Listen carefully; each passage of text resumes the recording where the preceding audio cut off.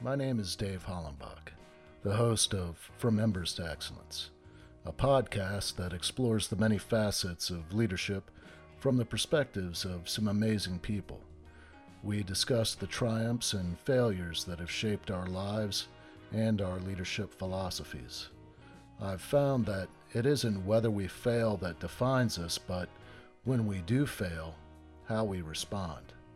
Leaders dust off the ashes and use their failures as fuel to work harder and as lessons to come back wiser and stronger, more resilient, more determined, and more committed to excellence. Today, I'm speaking with Jeff Spirer. He is, what did you say? Like a hybrid athlete, Hybrid athlete. Okay, extreme endurance. yeah. So we'll talk about some of the races that he's doing, raising money for different organizations. Really get into what he's passionate about, but how he and I came to meet was I was introduced to his Facebook page, and I read this post, and just happened to be, this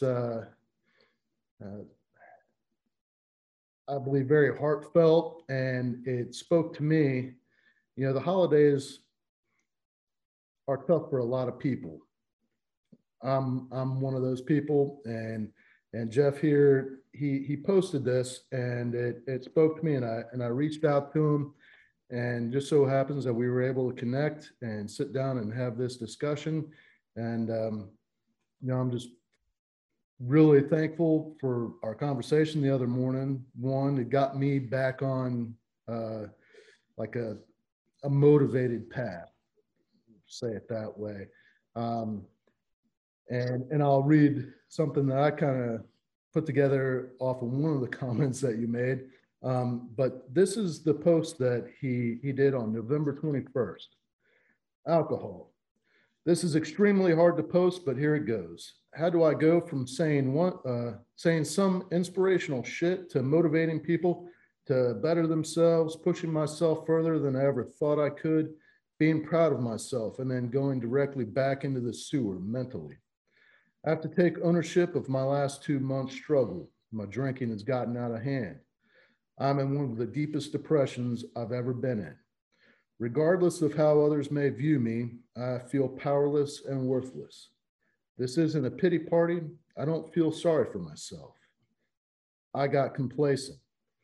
At this point, the last 3 years of sobriety from drugs doesn't mean shit. In my arena of addiction, alcohol is a drug and it starts to become a problem. I'm back to day one. When some depression started to set in, I turned to alcohol and have derailed my whole routine. I'm struggling. Priorities are fucked. Mentality shattered. Who am I? If I'm not thinking clearly, how can I be a leader? I can't. I didn't hold the line. I dropped the ball in several areas of life. I know what my purpose is, but I'm human. I make mistakes. I have moments of weakness. Addiction is powerful. Every time I thought my depression was letting up, I would drink and I would plummet further into that darkness. I've tried different things to make myself feel better, but it was all the wrong things. The only way I can be an effective leader is by taking ownership of this issue and sharing the journey. Part of making an impact is being able to share the worst part of the journey. I'm not here to share just the good. I share the good and the bad and everything in between. Without the bad, you can't appreciate the good. This definitely isn't my most proud moment to share. This is just some adversity and challenges to add to the cookie jar. I'm going to put the work in and get better and stronger. Now, for those of you listening and not watching the YouTube video, you can't see him, but he's a freaking beast. And you're an Army veteran, 12 years. You were a combat engineer. How many months did you do in country over there in Iraq? So it was an 18-month deployment. We did 12 months boots on ground. 12 months boots on ground. We worked with EOD escort, and we also did route clearance missions.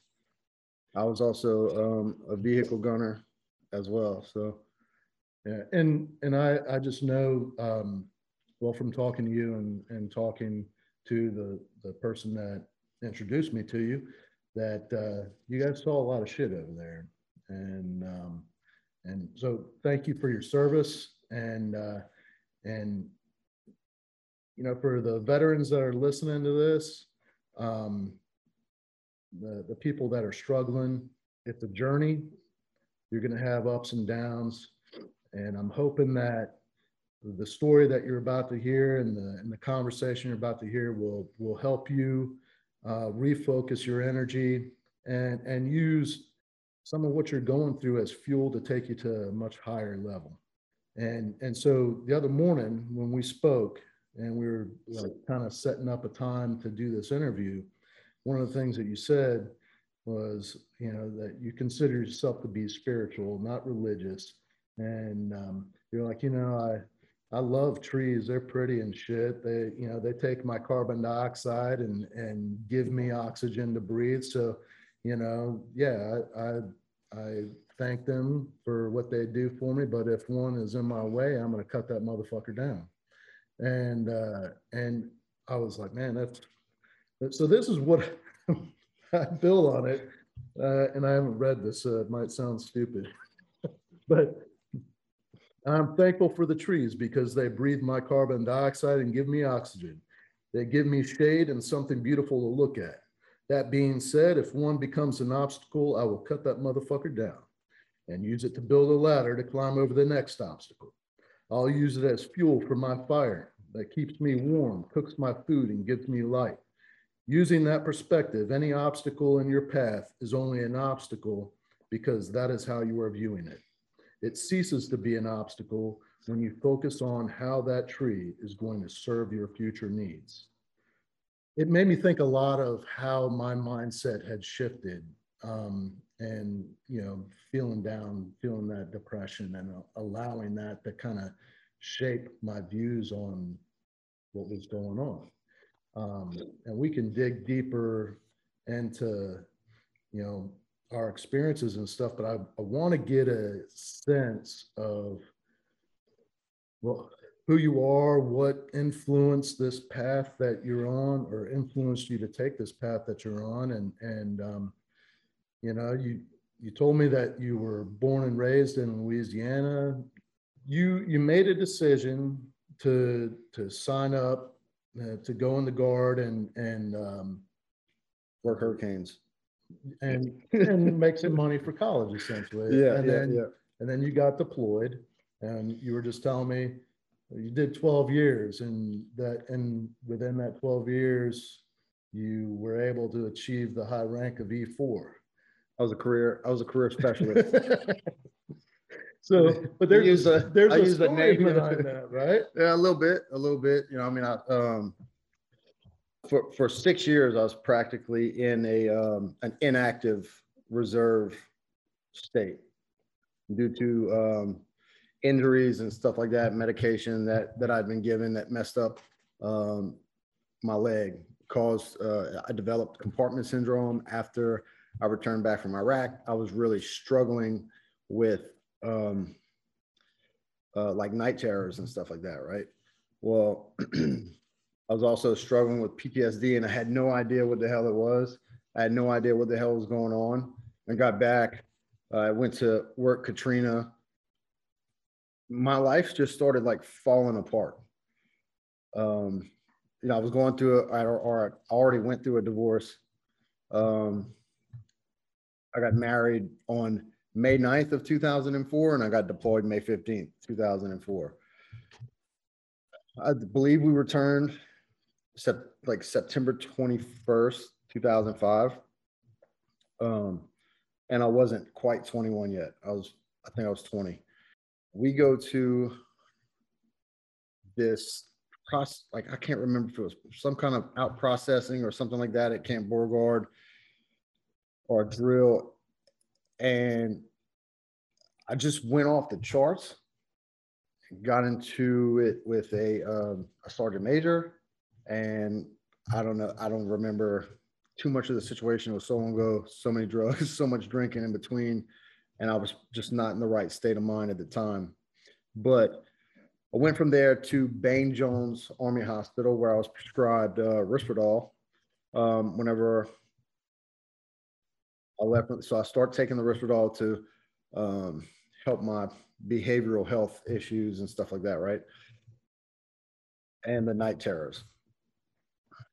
Well, one night in the middle of the night, my leg is just like in excruciating pain. And it looks like I have a huge knot sticking out of my leg where my anterior tibialis is. If you don't know what that is, that's where you develop or you feel like you have shin splints at. The muscle on the front part of your leg controls the dorsiflexion of your foot. Oh, throughout the night, it just started to get worse. I couldn't move my foot, and the knot was just getting bigger and bigger. Well, I had to call my dad to come pick me up because I was in a standard and I couldn't shift the car because I couldn't, I just couldn't use my foot, and it just hurt so bad. I'd even gone and bought a 5-pound bag of ice to like try and make it numb, and it just hurt so bad. I couldn't do it. They come pick me up and bring me to the hospital and all that stuff. And I ended up going to a few different hospitals because they were like, oh, I don't really see anything wrong at the first hospital. We go to the next hospital. They stick this like gauge into my anterior tibialis. And he's like, man, we've got to rush you in for emergency surgery. They bring me in for surgery and they do a fasciotomy on the leg and then open it all the way up.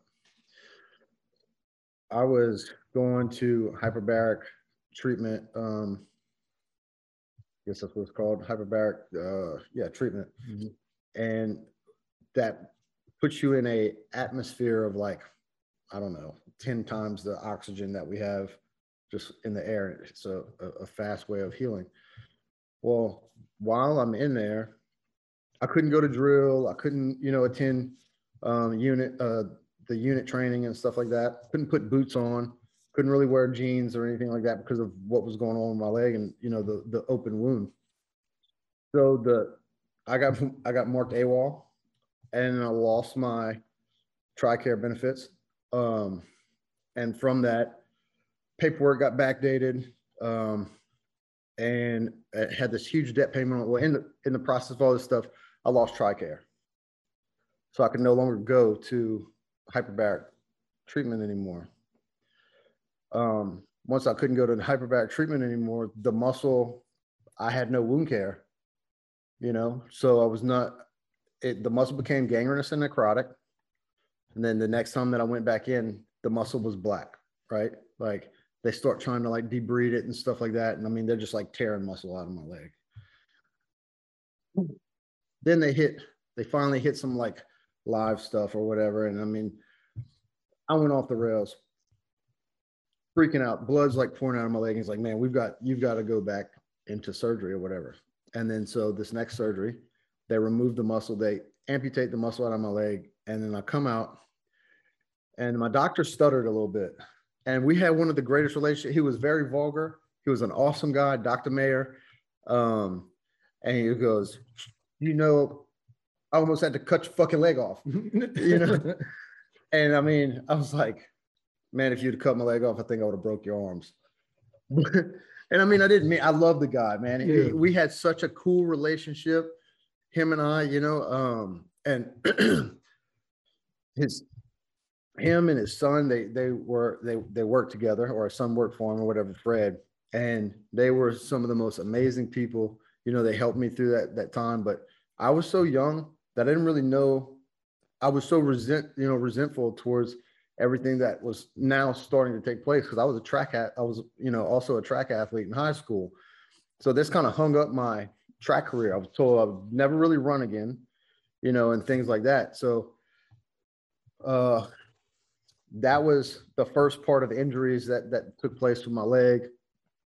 And then later on, I got into a motorcycle accident, shattered my femur, So now I have a rod in my leg. So I'm cut from my hip all the way down this side. And then I have several different spots where they put the screws in.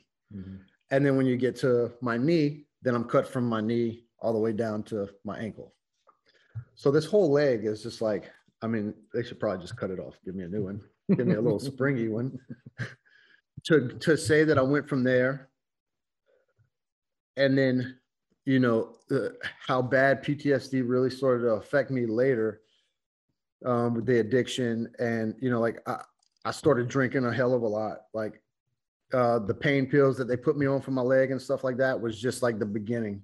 You know, I was drinking, I would take a pain pill and then I would drink a couple beers. And I was like, this is the only relief that I have. And I started to get really numb.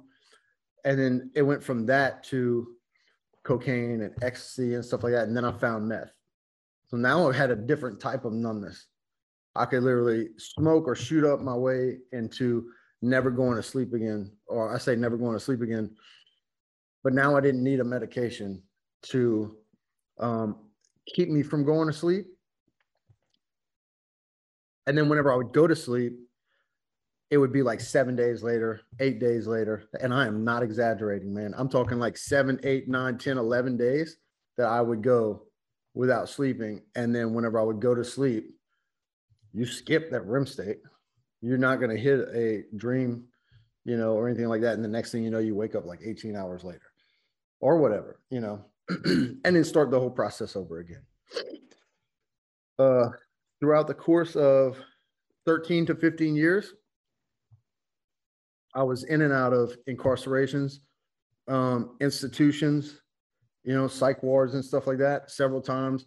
I intentionally overdosed twice, flatlining and stuff like that, waking up in ICU, and then having to go to a psych ward after that for whatever amount of time. I mean, I think at one point in time, dude, I spent like 3 months in a psych ward, or like between different psych wards.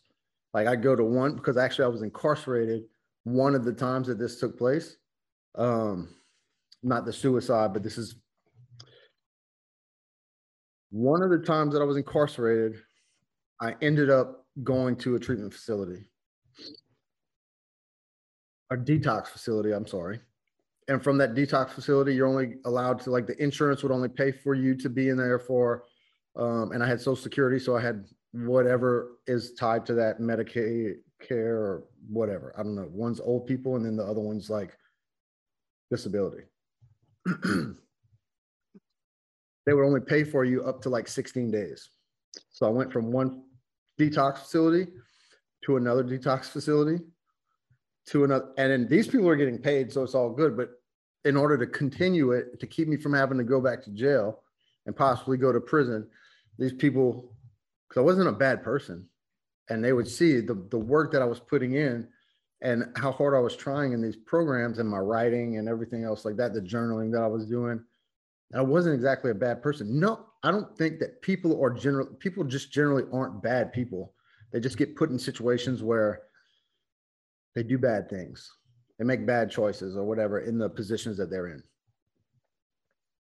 It's like a thing of survival, you know, like a protection type deal, I guess you could say also. I mean, there are bad people out there, but so, you know, I bounced around like that for like 2 or 3, I would say 2 or 3 months, because for like a month and a half, I was in between these facilities. And then I went to the VA in Biloxi, and then I got kicked out after about like another month and a half, maybe almost 2 months. So I was gone for a total of, I was locked up for like maybe 2 weeks before I got picked up and put into that, to that facility. And then I was like in and out of programs for, again, another month and a half.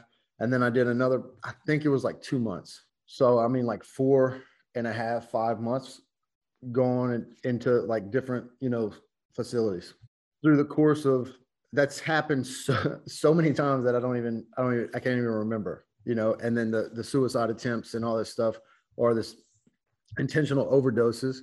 And with that, like, I went through all that stuff, and, you know, I think that where I'm at now I'm very grateful for and it's so hard to understand and to find a way to be grateful for those things because you don't understand it in the time of it, right? Like you don't understand that when you are going through something like that, the benefit that it could have for you, because either it's going to make you or it's going to break you. We were just talking about that a little while ago, as far as like what happens through adversity or like challenges and stuff like that. I can't remember exactly verbatim what we said, but when it's like being forged in fire, you know, either the tough times are going to make you or they're going to break you. Well, in addiction, in people going into the system and stuff like that, you have a less than 25% chance or less than 20% chance, somewhere between there, of ever overcoming any of that stuff. It's the same thing with like treatment and stuff like that. You have over a 75% chance that you're going to stay stuck in that addiction. So that's the key. And then the people from there are way less than that that's ever going to take their life and then really do something with it. You know what I'm saying? Like go on to, you know, helping others or whatever. Some of them are just going to find a way to try to be sober. They're not going to really be able to inspire others. They're not going, because it's very hard to share those dark and twisty parts of your life. It's very hard to go into that avenue and then be authentic and transparent and stuff like that, because there's so much judgment in today. It's so hard to say, I don't give a fuck what you think about me. I'm here to share my story. And that's actually what propelled me more than anything, was like when I was locked up and stuff like that, and I started just kind of talking about my story just around people that I was close to. And I have guys that'll call me now that were locked up with me, and they're like, yo, G, you remember when we were sitting in the chow hall and you said, man, I am never fucking coming back to this place. I'm going to do something with my life. And he's like, dude, you were the only motherfucker that I know that did that. Everybody else either goes back to the streets, they might stay sober or whatever for a little while, and they come right fucking back. It's so easy once you go into the system to stay there, to continue to go back. It's so hard to come out of it and then get away from it, because whenever I got out, I had warrant after warrant after warrant after warrant. I'm like, where in the fuck is this shit coming from? You know what I'm saying? I'm like, dude, I'm trying to live my life right. How can this, like, and I had the old feelings that would come back. Man, I was really good from running. Really good at running from the cops. I was very good at running from the cops. The only way they caught me was that I went to sleep. You know, I was fucking tired, man. 5.5 years as a fugitive, and you know, freaking constantly looking over my shoulder, dude. Whenever I woke up that day and they had, you know, the sheriff's officers and SWAT team and stuff like that in my house and surrounding the bed, I was like, I was crying a little bit, you know, and I was like, man, it's fucking over. It's fucking over. I'm so tired, dude. I was 160 something pounds. I'm 6'2". You know what I'm saying? I look bad. I look really bad. And, you know, going to jail, I had reserves initially. I didn't really care to live that way at the time, but after about 3 months, and I was brought in for sentencing, the judge offered me $100 bond and like probation.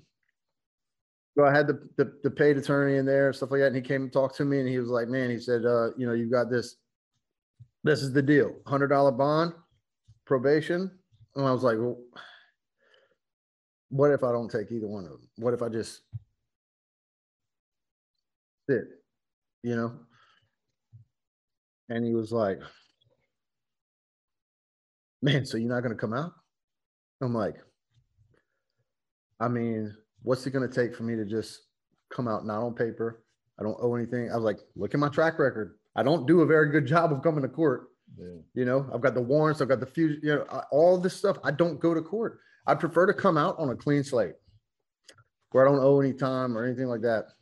And the judge was like, the law. So whenever he brought that to the judge and he comes back and he says, he's like, dude, the judge is like, in all his years of being a magistrate, like he's never seen anybody just say, no, I was like, man, I'm turning my life around in here.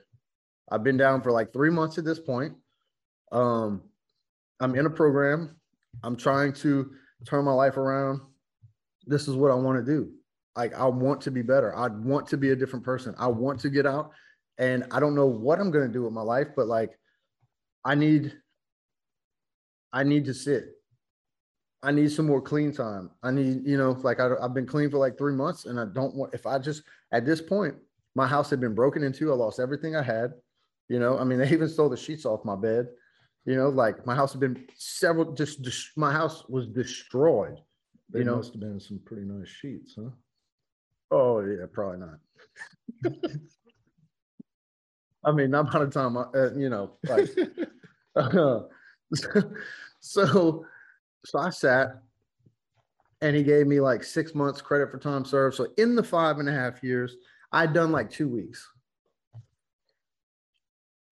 So with that 2 weeks, I only had to do like another 2.5 months. So I did 5.5 months total. It was a 6-month sentence. I did 5.5 months on this. I accidentally got sent to prison one time. I mean, through this course of time, I went over there for like 5 or 7 days or something like that. I went to Riverbend Detention Center. Third day there, I got beat really bad by a guard. And then a few days later, they sent me back to Lafayette. Again, you could look at that situation and say, man, y'all can't do that to me. It's not right to do that to a person, right? Like, I didn't pick it. It was all behind. I wasn't supposed to be on the top bunk because of the PTSD and the TBI, the night terrors and stuff like that. I'm a bottom bunk profile in jail. Well, the guard was like, fuck all that. You're going to get on the top bunk. Where's your medical stuff? I'm like, man, get my medical. Go check my packet. You know what I'm saying? Like, but we were going to be going to medical on Monday. It was like the next day, and he was just being a dick, but the way, and so with all that being said, I get maced. I lose vision in my eye from the spray that he hit me with and stuff like that. They threw me in a shower, and if you've ever been maced and you're supposed to use cold water to rinse it. Whenever you use hot water, it opens up the pores and it really activates. It was a very interesting situation. Yeah. But I mean, the guys were taking like water out of the cooler with ice cubes in it and like just holding my eyes open and like pouring it in there like that. They were like taking baby powder and blowing baby powder in my face to like try and like, neutralize it. The point behind saying that is I don't want to ever put my life in someone else's hands like that again, right? I could say, you should have never did this to me. Yeah, of course you shouldn't have. But had I not lived the way that I was living, I would have never been in that situation. So that's the victim's mentality. Like, man, this happened because of, whatever. So I've been trying to take extreme ownership. Like, I didn't even know what extreme ownership was yet. I didn't know who Jocko was yet. I didn't know who Andy Frisella was yet. I didn't know who David Goggins was, Greg Plitt, all these guys that when I got out of jail, I ended up going to the facility in Biloxi for PTSD and TBI treatment. While I was there, I started hearing these motivational videos from like Greg Plitt, Andy Frisella, which is the CEO of the company that I'm affiliated with First Farm, Jocko, David Goggins, Dr. Miles Monroe, Les Brown, Eric Thomas, all these guys. And I started to adopt their mentalities. I was like, ownership and like using your past for fuel, turning it into passion. I hate running. I have no idea why I run. No, I do. That's a lie. I'm sorry. I run because it puts me on a different vibration. It's something that I don't enjoy, but I do it anyway because of the mental clarity and toughness that it helps me develop. That's why I run. Because it gives me way more than I ever give it. I don't give shit to running. You know what I'm saying? Like, I don't finish first in any kind of races. But what I do whenever I go out there is I visualize, my life, and I visualize my goals, and I visualize like all these different adversities and challenges and stuff that I've gone through. And life, it's a direct reflection of life. I find that running, whenever I add distance to it, life is the greatest endurance race you'll ever participate in. And it's just like running, for me, 100-mile race or 100-mile run or an endurance, whatever. When you intentionally put yourself in uncomfortable situations, then an uncomfortable situation hits you, like, oh, that's not that bad. It's not that big of a deal. It's self-created chaos and struggle. And that builds mental toughness to go forward. If you have the intestinal fortitude to put yourself in these extremely tough situations, you come out better on the other side of it with a different mentality. You change your perspective. You change the way you see everything, your views, and just the way that you feel about yourself. One of the things that I find really interesting is that, well, one, when you came back from Iraq and you're suffering with a TBI, PTSD, night terrors, all this stuff. I'm curious about this because, I've struggled with PTSD for a while now. And in the beginning of like what I was dealing with, felt like I was alone. Like nobody could understand what I was going through. Talking with somebody was just going to piss me off because they didn't understand me. They didn't understand what I was feeling. How could they? Right? Is that something familiar to you? I mean, when you came back, did you kind of feel isolated in a sense? 100%. As humans, we're very selfish creatures, very greedy, very in tune with how we feel and stuff like that, right? So I 100% felt that, and the reason that I said the thing about selfish or like, greedy individuals and stuff like that, because when we're feeling hurt and we feel like nobody else feels like what we feel, but everybody else should feel our pain. Yeah. But that's also, the majority of people, pretty much everybody deals with some kind of PTSD from a trauma in their life. If you think about any individual, there's a situation in their life when they feel like there's not a motherfucker in the world that went through that. Mm-hmm. Based on the amount of stuff that they've been through in their life, right? Like the more trauma you go through, the more that you realize there's other shit that didn't matter.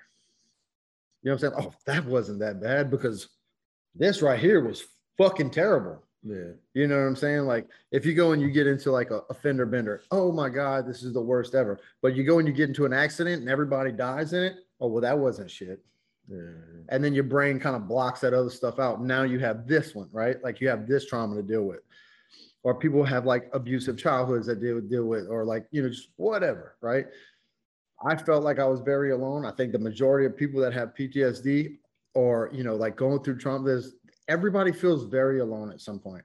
Yes, of course, I felt alone. I resented everybody that was around me that didn't have to go to combat or that didn't, if you didn't even have a combat position, I was like, oh, you didn't do shit. And we talked about earlier, man, that was a very wrong mentality to have. All you have to do is be in tune or like care enough about a situation where you can just hear about your friends getting killed and have survivor's guilt. Like, man, I can't believe, like, I should have done something else. Or I couldn't do anything to help my friends. Or I couldn't be there for them. I did feel extremely alone. And when you feel extremely alone, so for me, that's where like the super suicidal feelings came from. Well, I know quite a few people just through doing this podcast and people that I've worked with throughout the years, struggling with PTSD. People develop these self-destructive behaviors and some will take it to the extreme. Mm-hmm. And like you seem to be a pretty extreme dude. Yeah. My mentality of going to the extreme for me is kind of like how I find satisfaction in my addiction. It was the same way. Like I didn't just snort meth or I didn't just drink alcohol. Like I had to get fucked up. Right. You know what I'm saying? Like when I would drink, that was the goal. Right. It wasn't to, oh yeah, man, you want to go have a drink? No, it was, we're getting fucked up, you know, and it's the same thing with my running career or like any event that I do. I'm like, I can't really scale back the workout. I'm going to have to go ham. I'm going to have to try to like really go hard. So in my registered races, I get out of the VA September, November, Veterans Day, I run my first 5K run. I was still smoking cigarettes at that time. I ran the 5K run and I quit smoking cigarettes like a week later. I was like, fuck this. This shit is not really, they don't go together like PB&J. Through this course of from September to February, I have like 5K, 5K, 5K, 5K. My next registered race was a 100-miler. There was no half marathon. There was no 10K. There was no marathon. There was no 50K. There was no 50-miler. There was 40, nothing. It was like 10 months later, less than a year running, I completed my first 100-mile official race, got my belt buckle and everything like that. 33 hours, 45 minutes, and 17 seconds was my finish time. My longest run prior to that. Hold on a second. Like, why? Like, this is for all the people out there that would never ever consider doing that. That's the big question. Like, why would you do that? Like, why put your body through that 100-mile race? Like, did you have friends ever doing it? Or I had some friends that had done it, but I'd heard David Goggins talking about it. And I was like, he swore, like he said, I found myself when I did my first 100-miler. I needed to find out what I was capable of. I needed to find out who I was. Like I've got all this trauma and all these injuries to my leg. You'll never run again. Motherfucker, watch me. Now, sometimes I do things just because I probably shouldn't. Because I'm that much of a fucking rebel. You know what I'm saying? It's like, that's how much I believe in myself. When somebody tells me, you can't do that, man. Motherfucker, you're going to eat those words. Yeah. And I heard Goggins say this too. I will run damn near across the world to make sure you see me doing it. Just to run in front of you. Like you're going to see that. Yeah, you're going to, but so I didn't know what I was capable of. I didn't know what I was supposed to do. Before I did that 100-miler, I had done this event. So I started this event 2 years ago. We just did it for the second time this past May. I call it SET 22. That stands for Strength and Endurance Training. What that entails is 100-mile cycling, a marathon distance run, 26.2 miles, and then a 200-pound tractor tire flip for a mile. And that's roughly like 600 and something flips. So I do all this in 24 hours or less, right? And it's always that I do that to raise money for veteran nonprofits. Like the first year I did it for Mission 22, raised $10,245. And the second year we raised like 19,996. We doubled it. I had no idea. Like I was like, how in the hell, like, are we going to match last year? Because last year I had a $5,000 sponsor step up with MD Turbines. And I had another sponsor for, a donor for $1,000. And so that was $6,000 that was donated between two companies. You know what I'm saying? MD Turbines and then Teal Valhalla Project in the first year. And the rest came from individuals. The second year, we had 17 or 18 sponsors. None of them went over $1,000. And that's how much the impact changed. The first year we only had 3 people that were running in it or that were participating in it. The second year there were about 50 to 60 people and some people, like 15 people, flew in and came and participated and stuff like that. That made the event, and it also helped make the event grow. And I'm extremely grateful of the support that I've received through, like, that's actually, that event is what helped me really, I guess, birth my mentality. That was the first thing that actually, like, man, I can do anything. You know, flipping that tire for a mile, I'd torn all the skin off my hands and stuff like that. My hands were bleeding, my hands were tore up and stuff like that, you know, and I just kept flipping. And I was like, I mean, you can do anything you want, man. You just got to put your mind to it. When you put your mind to it, the body will make an adjustment and you'll continue to go. If you know, I always take quitting off the table, especially if it's like an official run or official race or something like I'm not going to kill myself on a training run. But if it's got like time attached to it, if it's got a purpose attached to it, I'll die first and then I'll quit. My heart's got to stop first. That's what I believe in. That's the way that I live my life. Because like the times that I try to commit suicide and the times that, you know, all this, I went when you're addicted to drugs and you're selling drugs or whatever, you will do anything. You'll drive states away to be able to grab something to come back and make $25. Maybe that's not anybody, but the way that the addiction was and the way that I was and stuff like that, I would do anything to make $1. I didn't give a shit what it was. Like I would do this. And then like, let's just say the overhead was, if it was going to cost me $700 to make $100, to make 800, you know what I'm saying? Like and you're going to basically only have $100 extra after that. Well, fuck it. I'm going to do it. To me, it makes sense. If it makes money, it makes sense. And at that time, that's how I grinded. That's how it was, just a nonstop, you know, whatever. So if I can invest that much energy into fucking my life up, what if I invested that much energy into trying to fix it? Or what if I invested that much energy into trying to make the world a better place? Or what if I invested that much energy into showing you that you can push your body so much harder and further than you ever thought that you could imagine, or like that you ever thought you could? I've got periods in time, man, where like I blew my back up. Like I had here recently at the Honor Games and shit like that. Like I strained my back the day before, but this was a community event. And to me, it had a lot of nonprofits that were, you know, attached to it that I care a lot about. And this community is like so supportive. And I just absolutely love the community that I'm a part of. And I love the people that are in it. And when my back, like,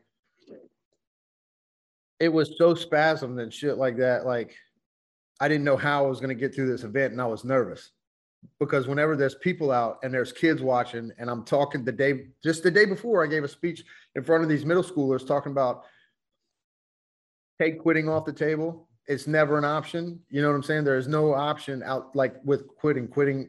There's nothing on the backside of quitting. Right. Greatness is on the other side of pain and overcoming and stuff like that. I was scared what I was going to do to myself to get through that event. Like I didn't give a shit. Nobody's going to see me quit.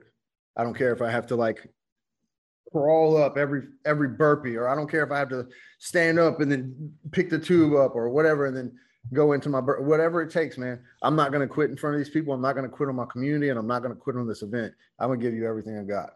I give everything I have to everything I'm involved in. And that's the way that I believe. That's the way that I fight. That's the way that, that's what, you know, I did when I was in Iraq. I didn't, you know, I don't have to know the purpose of why I'm out there. I just have to fight for the man on my left and my right. That's the way that I view everything that I do, and my community and the people that I run with, and, you know, anybody that supports me and stuff like that. That's why I continue to push myself, because I want to show them, you know, not what I'm capable of, but what it is whenever you never quit. When is your next event that you're doing? So I have a short run at the end of the month. It's an ultra marathon. It's called Round the Bay Relay and Ultra. It's like 36.8 miles. That's going to be a nice little base run for me.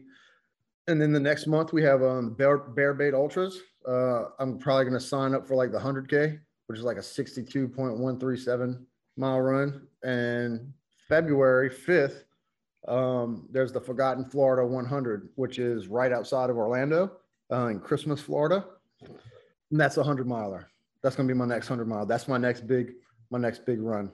And then March, we're going to try to set up the Set 22 event. We're going to have a few changes to the location of where it was performed and stuff like that. The last time we're going to move it to a different location, but it's going to be here in Destin.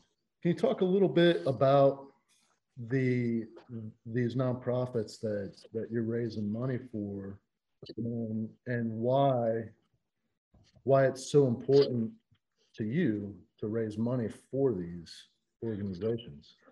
So Healing Paws for Warriors, what they do is they get animals that are in the shelter, and they get them trained with a veteran as a service animal. So basically you're saving 2 lives at the same time. To me, that's just an awesome cause, because, you're getting a dog out of the shelter.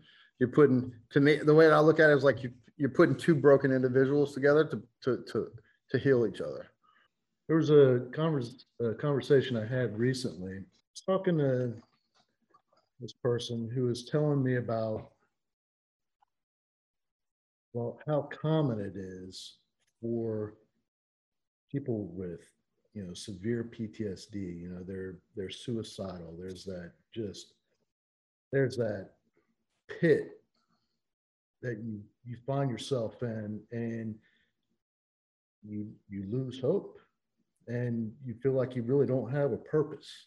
That's been like one of the questions on my mind, like how to help somebody find their purpose again, because everybody has a purpose, and it's when people give up, like when they feel like they don't have a purpose, it's so much easier to give up on life, Yeah.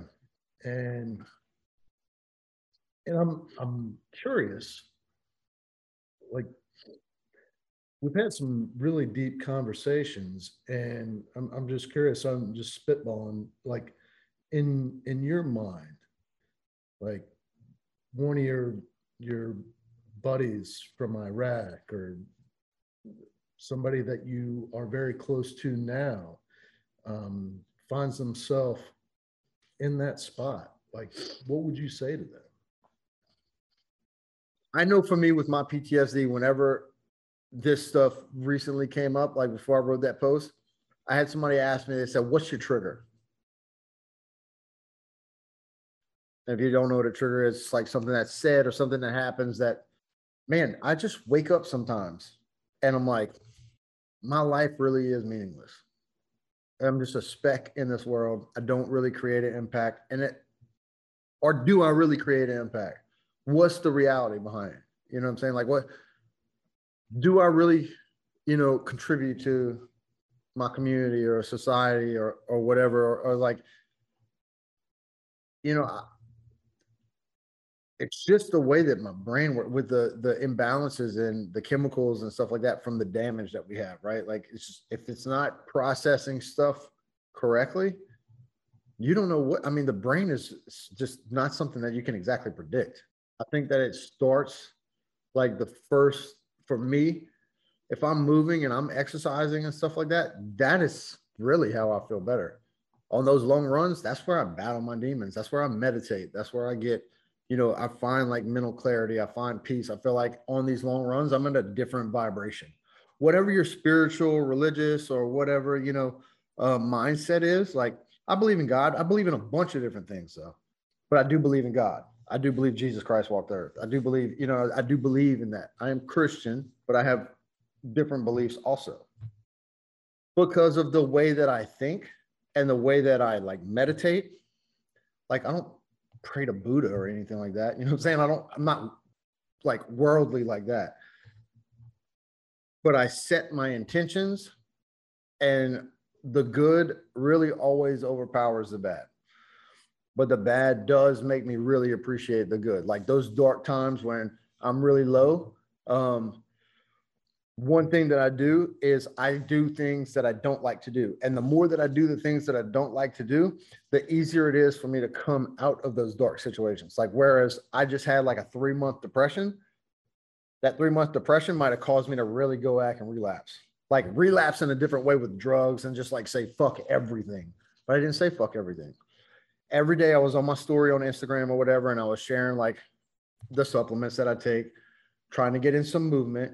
I still got in movement. I did the things that I didn't want to do. I didn't want to do any of that. I didn't want to share my journey with it.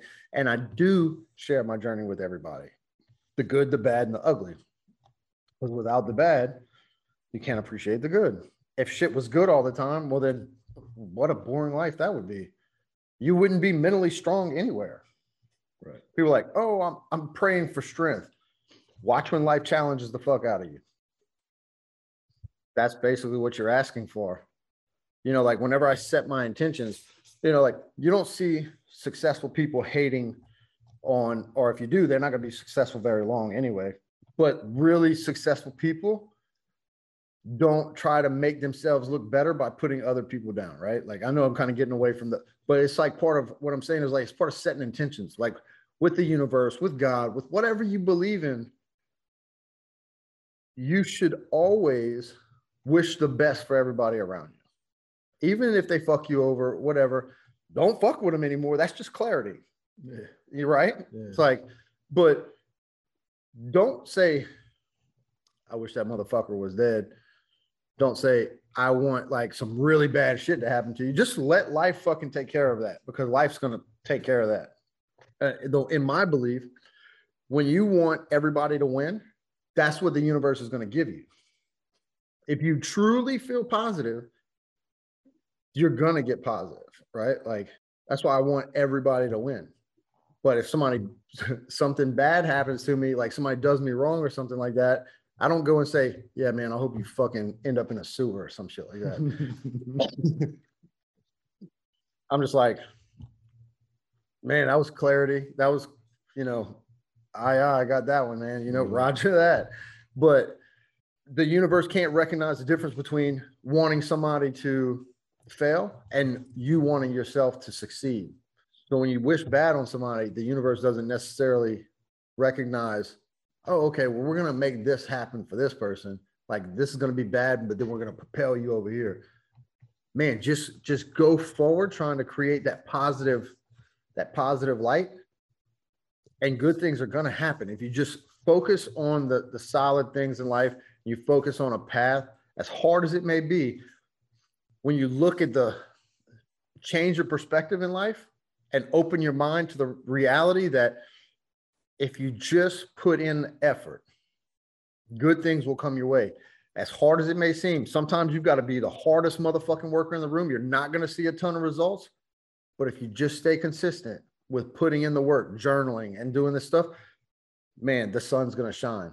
The sun will come down and get it. And I know I kind of got away from the whole PTSD thing or whatever, but for me, that's what's helped me through my PTSD is wishing good and, you know, waking up with a gratitude list. Like, what would I recommend? I would recommend a person waking up and writing down 10 things that they're grateful for every day.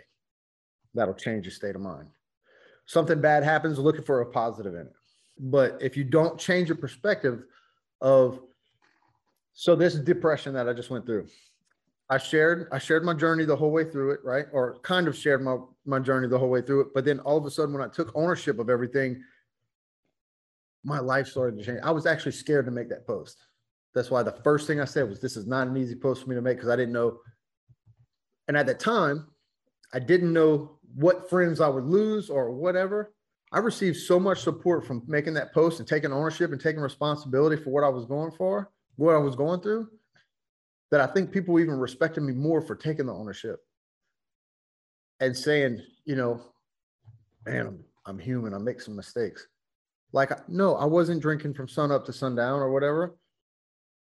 But to what I thought was a problem, it was, because I was starting to drink and looking for excuses to drink. And I was like looking for reasons to be numb and deal with this, you know, PTSD and depression that was coming up. Because for me, whenever I drink, there's a fine line of like this, like euphoria of feeling really good and then tanking and being like going into like a very dark place. Yeah. Of like crying and then like being, you know, extremely emotional or like saying some shit that I really don't want to say. Like, it's not fun waking up the next morning and being like, oh, what the fuck did I say last night? Yeah. You know what I'm saying? Like, that's not fun, man. And so like I've at that point, I had made a goal for myself that I was going to stop drinking for the whole next year. So you know what the universe did? Okay, so I fucking went down this path. I kind of like had way too much to drink one night, overdid it, and it just made those goals really fucking clear for me. Now I see that. I see, okay, I got put in this position. I put myself in this position, right? But it's kind of like the situation took place. I go to a bar. All I meant to do was go and have a couple of drinks, and I ended up having way more than a couple. Put me in a position where I like really regretted that. But then now I don't really regret it. I'm very grateful for it because of what it's done for me as far as clarity, where it put me with not wanting to drink and being like, okay, that's not actually propelling me towards my goals. That's actually pushing me away from my goals. And when I drink like that, it also affects my performance, and it affects me in a really negative way. And it takes me out of my athlete game. It doesn't allow me to perform optimally. Whenever I look at my recovery or my whoop and stuff like that, it would be like tanked, red, tanked, red, tanked, red. So if I drink 2 to 3 days a week, drinking always affects you the next day as well. So your recovery shit that day, and then your recovery is going to be shit the next day. So honestly, I'm only drinking 2 to 3 days a week. Okay, well, cool. It affects you for 6. Yeah. So you've got one really sober day because you're spending 1 day recovering. You know what I'm saying? Mm-hmm. So I'm drinking 2 to 3 days, but I'm affected 4 to 6. Yeah. Made sense, man. I had to acknowledge, and that's part of where I'm at in my journey now, is being able to acknowledge these things where before they get way out of hand. If I start drinking 7 days a week, well, training is not going to be really existent for me anymore. Right. You know what I'm saying? So I was able to kind of continue to work out, but I wasn't able to work out with intensity. But to go back to your question on the PTSD, what would you tell somebody? I would tell them to first start, before you even get to like the fitness part of anything, start a gratitude list. Start a gratitude list of what you're grateful for. I don't have anything to be grateful for real.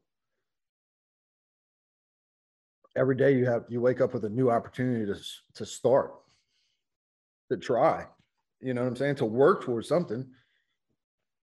The second that you start working towards something, the quicker you're going.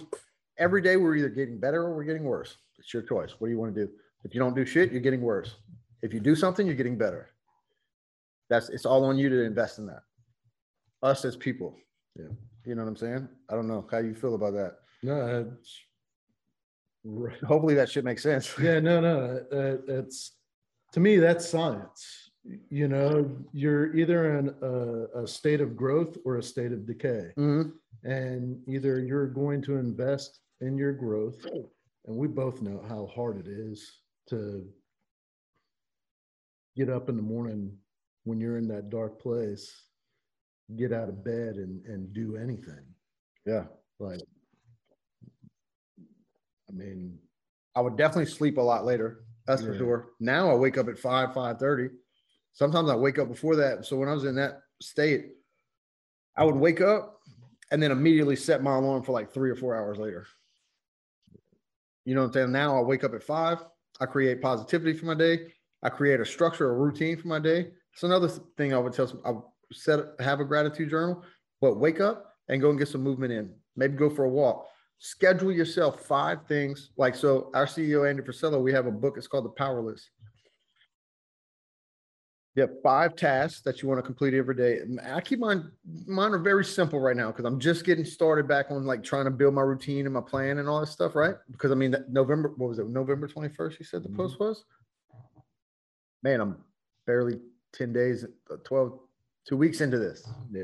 You know what I'm saying? So I got this book. It's called The Power List. Andy Frisella puts it out. It's got a page for your 5 tasks, some notes. what book you're reading. That's another extremely important thing, is to be able to read books. You know what I'm saying? Non-fictional self-improvement books. Right now I'm reading Relentless by Tim Grover. Phenomenal book. Talks about elite level mindsets like Kobe Bryant, Michael Jordan, Charles Barkley, guys like that, right? And then the other side I use for like my gratitude. So every day. So my tasks are right now, make the bed. I think you should make the bed every day. For one, when you go to bed, it feels good to get into a made bed. When you walk into a hotel, if the sheets were all shitty and stuff like that, how would you feel about that? Yeah. So it's the way I feel about my, like in the house, right? Like the bed's made, it's just feels good to get into a clean, made bed, right? Make the bed, go to an AA meeting, get movement in, drink a gallon of water, read 10 pages of a book. Pretty simple shit. And that's how my days operate for right now. Once you go 21 days into that, he says that activity, that task has now become a habit. So rotate that out with something else, but keep that in there. So the first thing I'm going to take out will be like make your bed, and I'll add something else into it.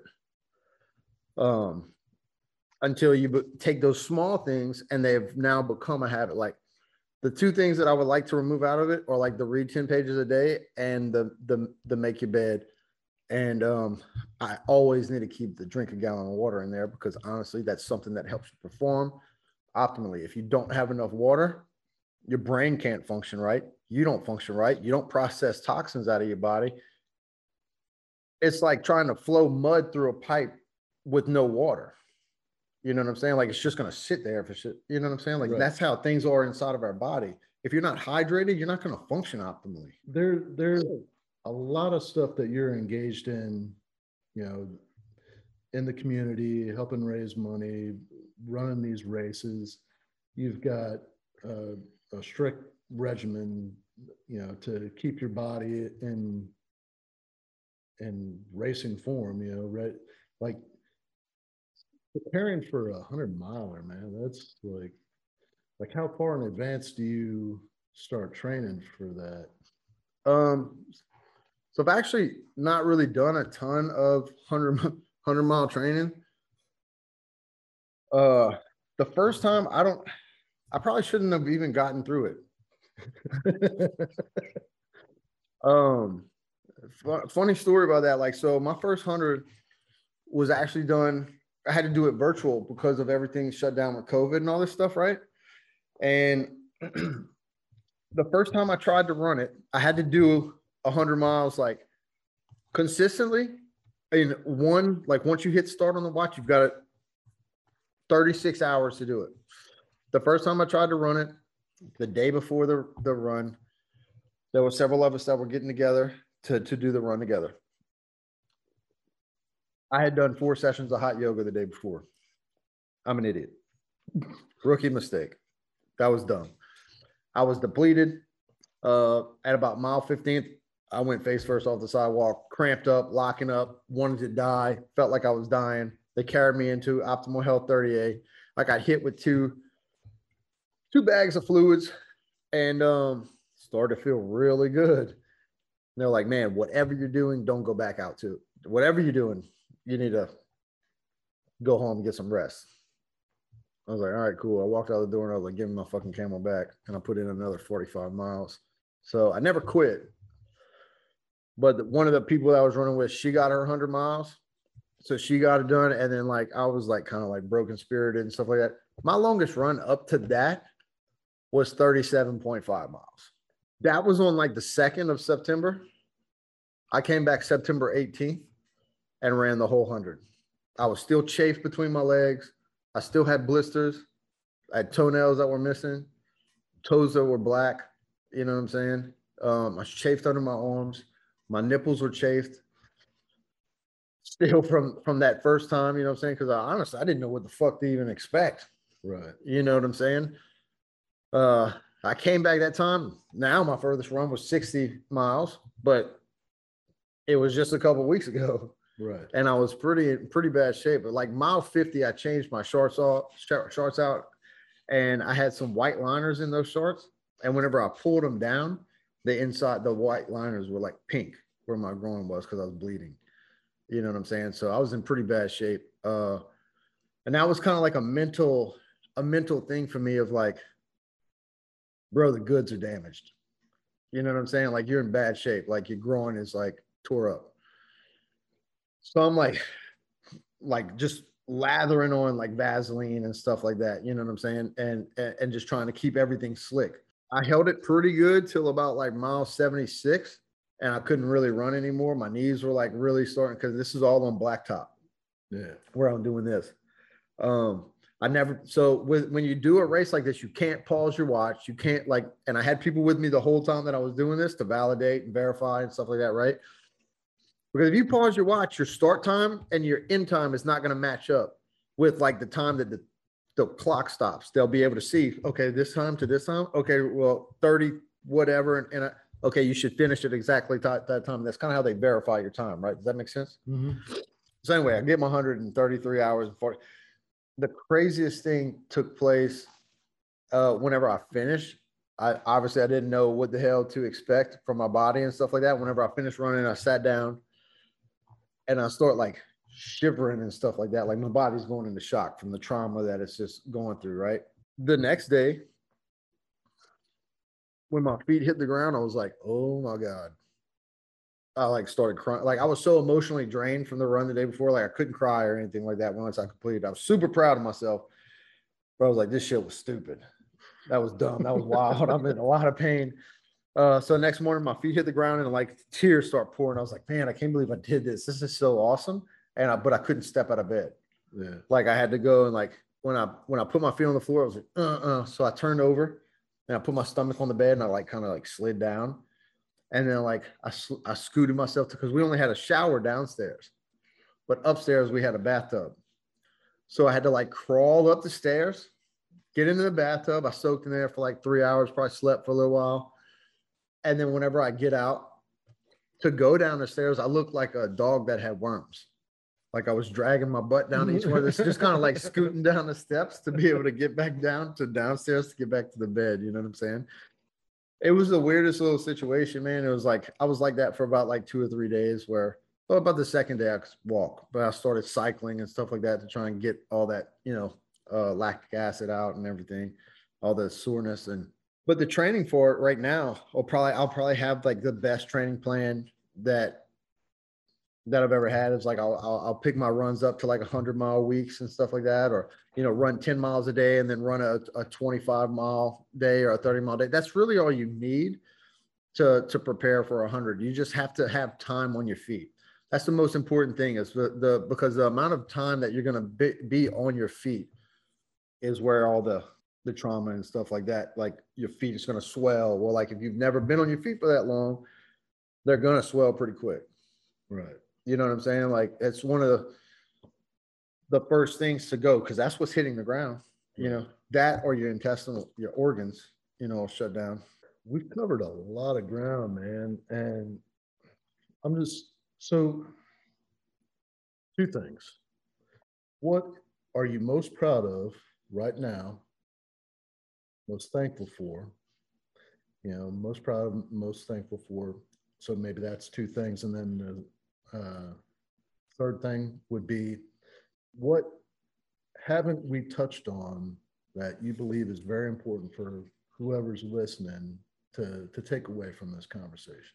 The thing that I'm most proud of, I would have to say my mindset. I'm very proud and I'm grateful for that as well. I'm very proud of my of the mindset that I've been able to create and where I've been able to go in the amount of time that I've done it. Like, this should be something that I've worked towards my whole life. Well, guess what? I did. What I've got to right now has been what my whole life has prepared me for. All the adversity, all the challenges and stuff like that have gotten me to this point to be able to connect with people. That's what I'm proud of. I'm proud that people can say, man, you are relatable. I'm proud to be able to be humble and at the same time have an ego and have the confidence to be able to say, yep, I can do that. Or yes, I'm going to be able to do that. Or, it doesn't matter. Yep, I'm going to be able to finish this, to finish what I start. I might not finish first, but I'm going to finish with my team. I'm going to finish and I'm going to be proud of what I finish. I don't finish things always to finish first. I finish things to finish what I start, because that's what I want other people to see in themselves. You don't have to finish first. Hey, it's great to be competitive, but make sure you finish what you start and don't quit. Like, I'm proud of that. There's in my Instagram profile, I have a quote. It's die first, then quit. I'm very proud of that mindset of my heart can stop before I'm gonna quit. The pain, I'll tolerate the pain till whatever. What am I grateful for? I'm grateful for my community, my friends, my girlfriend, all the people that support me, my family. I'm grateful that I have the opportunities that I have to be able to do the things that I do. I'm grateful that I have the injuries that I have. I'm grateful for every piece of adversity that has ever hit me, and I'm grateful for what's coming in the future. I don't have sponsorship yet, but I'm grateful that I'm going to have sponsorship. So if there's anybody out there that's listening and they want to sponsor an athlete that gives back to the community and gives back to people and stuff like that, man, I'm open and I need some. I'm ready. I'm waiting on the contracts, man. The contracts are coming. I believe it. I know it. Yeah. I have faith in that. I know what I'm capable of, and I know my value, and I know what I bring to the table. I'm not a motivational speaker yet, but that's also coming too. I'm gaining confidence in my speaking and stuff like that. I'm not the best speaker in the world, but I got a story that brings value to the table that people that I feel would benefit from. The biggest takeaway that I would say would be, if you start something, you finish it. Failure is a key to success. It's a key to you opening new doors. Nobody ever learned anything from just succeeding, right? Like, take the hard road, take the path less traveled, create your own path. You don't go and model somebody else's life and then just get what somebody else got. That person that is winning and they had to build that win. They had to take a lot of losses. Like, there are people out there that they spend their whole life creating this. My journey, you're not going to be able to mimic my journey, but you can make your own through your own trials, tribulations, failures, and stuff like that to get you to the success that is designed for you. Everybody has greatness and success that they're capable of. Your potential is in your control. Everybody has the same gift. Time is our most valuable asset. But that second that just passed, that was an opportunity missed. Every second that goes by, every minute, every day, every hour is an opportunity you're leaving on the table if you don't take advantage of it. If you don't work, oh man, I'm going to do it tomorrow. You just wasted a whole fucking 24 hours on procrastination. We're all guilty of it. I'm guilty of it myself. I feel like I procrastinated my whole life, but I haven't, because it's just the story is part of the adversity and the process that got me to this point. And the person that you become on the journey is more important than the end result. The person that you become is more important than the end result, the monetary value, all that stuff. The character that you build, the person that you are, is more important than that end result, that money and everything else that's tied to it. If you chase that dollar bill, man, you'll never catch it. But if you chase being the best version of yourself, the money's going to come after you. To wrap up our conversation, I want to thank you for allowing me this opportunity to hear your story, to share your story with the listeners.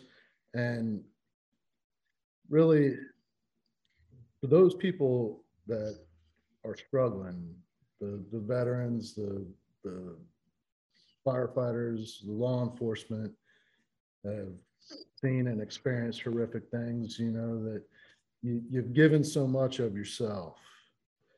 And a lot of times when we get into that dark place and, you're feeling alone and like not valued, not not appreciated for what you've given of yourself, how you've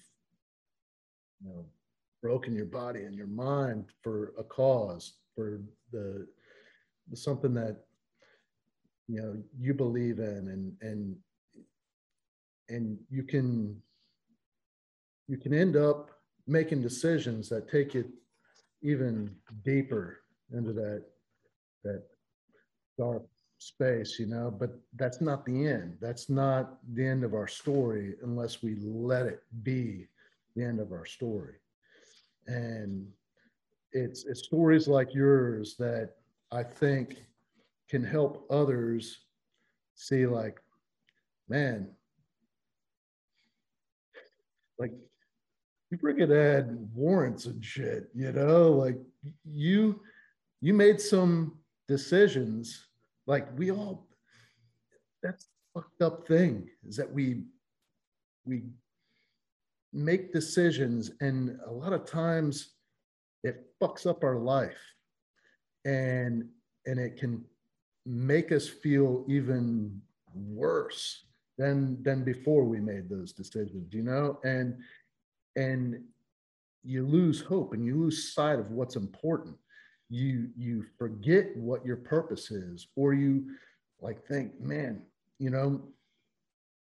I never really did have a purpose. But that's all bullshit. That's our fucking mind playing tricks on us. That's us not really allowing ourselves to fulfill our potential. And you've given a lot of really good advice, and that inspirational story of not just like overcoming that addiction and struggles of what it is to have PTSD, and like not just that, but to have a traumatic brain injury, the combat, fuck, man, like I am so appreciative of you and all those like you, all those that gave yourselves to a mission, and and it's not over.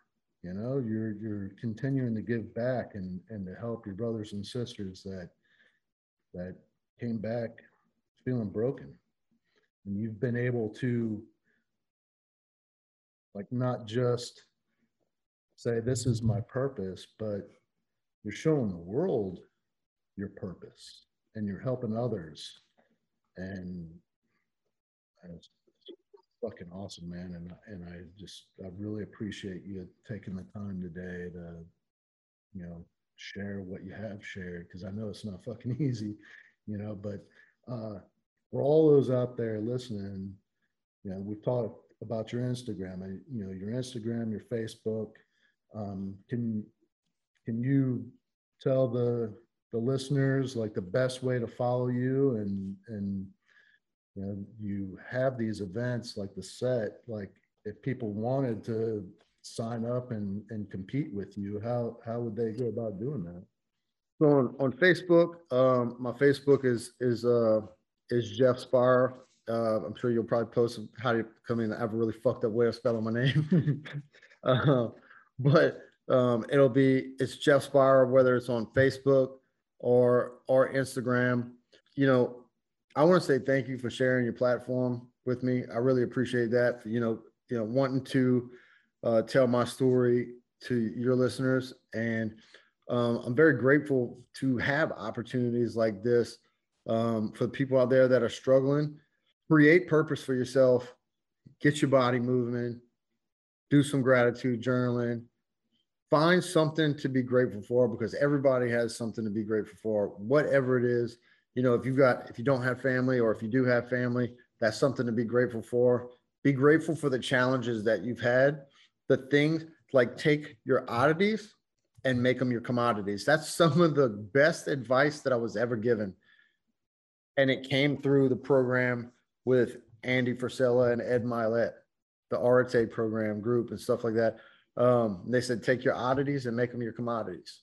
Take the things that you would normally have as like your flaws. Like, I have nerve damage in my face, and hey, you know what? I wouldn't change it for the world. You know what I'm saying? Like, I'm not the best speaker, but I'll tell you what, I'll go and roast myself in front of anybody and be like, you know what? That was fucking dumb. You know what I'm saying? Like, and then make it something funny. It's not fun to be scared of things, but greatness is on the other side of fear. You know what I'm saying?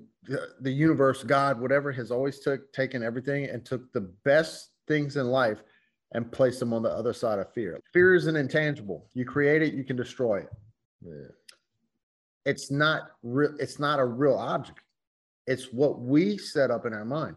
PTSD is created by our moral compass being violated. And then it goes and it eats at you and eats at you and eats at you. And it like, will just take everything that you were happy with and like take it away from you. And we tolerate that because that's our mind playing with us, right? Like that's the demons inside of us. Our demons are us. You know what I'm saying? Like our demons are our mentality that's tearing us apart. You're struggling with those things, man. If you don't know how to deal with them, I'm not a therapist. I can't tell you how to deal with them. Follow me, check me out, man. And I'll share the journey with you of how I deal with them. And I'm not saying that I'll fix you, but maybe you'll find something or see something that I do that'll maybe help you get to that point. The gratitude journaling. I share my journals, dude. I'm kind of like an open book. I just put my shit out there. People are like, hey, how do you, what made you? I was like, because I don't give a fuck. Judge me if you want, man. That's on you. Yeah. You know what I'm saying? I'm human. I'm no superhero. You should never make another person either like your superhero. This is another thing that I've kind of learned by following some of these people. Like if you take and put like all this value into a human being will let you down because we are flawed. We're not Superman. We're not Batman. We're not perfect. We're not a cartoon, man. We are real freaking life and we will break and fall apart. And, you know, like something can be broken in 2 seconds, but to heal something, that's where real patience takes place. You're not ever going to be fully healed, but it takes a lifetime to make something better sometimes. You can shatter and destroy anything in 2 seconds, but to put it together, how long does it take? To build something, how long does something take to build? It takes a lot longer to create and build something than it does to destroy it. Yeah. So, you know, focus on your inner, you know, focus on your gratitude, focus on making yourself a better individual, focus on working on yourself daily. Sometimes like, it's just like in your military career or whatever, they break you down first and then they build you back up. Yeah. Right. You know, they go and they take you and they crush your mentality. And then they turn you into this machine, this monster or whatever, right? Like, and that's okay. I would much prefer to be a warrior in a garden than be a gardener in a war. You know, there's a difference between being peaceful and being harmless. A person who is peaceful, I hear people say, you know, oh yeah, I'm peaceful, like I'm of peace and shit. And I'm like, no, you're fucking harmless. The difference between being peaceful and being harmless is a person that is peaceful is capable of great violence or being able to cause catastrophic events, causing great harm, but they choose to be peaceful. A person that is harmless is not capable of shit. It's a big difference. I'm peaceful. I'm not harmless. But you are an incredible example of what the mind is capable of doing. Because, you know, I mean, your injuries and stuff, you were told that you wouldn't run. And like being able to just set your mind to something and overcome any physical disadvantages to accomplish your goals, it's mindset. And it's mindset that can help you crawl up out of that pit. If you're in that dark space right now, it's not the end. Don't give up. Yeah, I agree with that. Just keep going. Well, brother, thank you so much, man. Thank you, man. I appreciate you, dog. Yeah. Thank you so much. Thank you for listening to this episode of From Embers to Excellence, Please like and subscribe to my YouTube channel. Follow me on your favorite podcast platform and visit hollenbachleadership.com for additional content. My goal is and always will be to add value to as many people as possible. So if I can be of any assistance to you or someone you know, please connect with me via email or on one of my social media accounts, linked on the homepage of my website. Remember, our failures don't define us unless we let them, and the only true measure of a leader is the success of their team.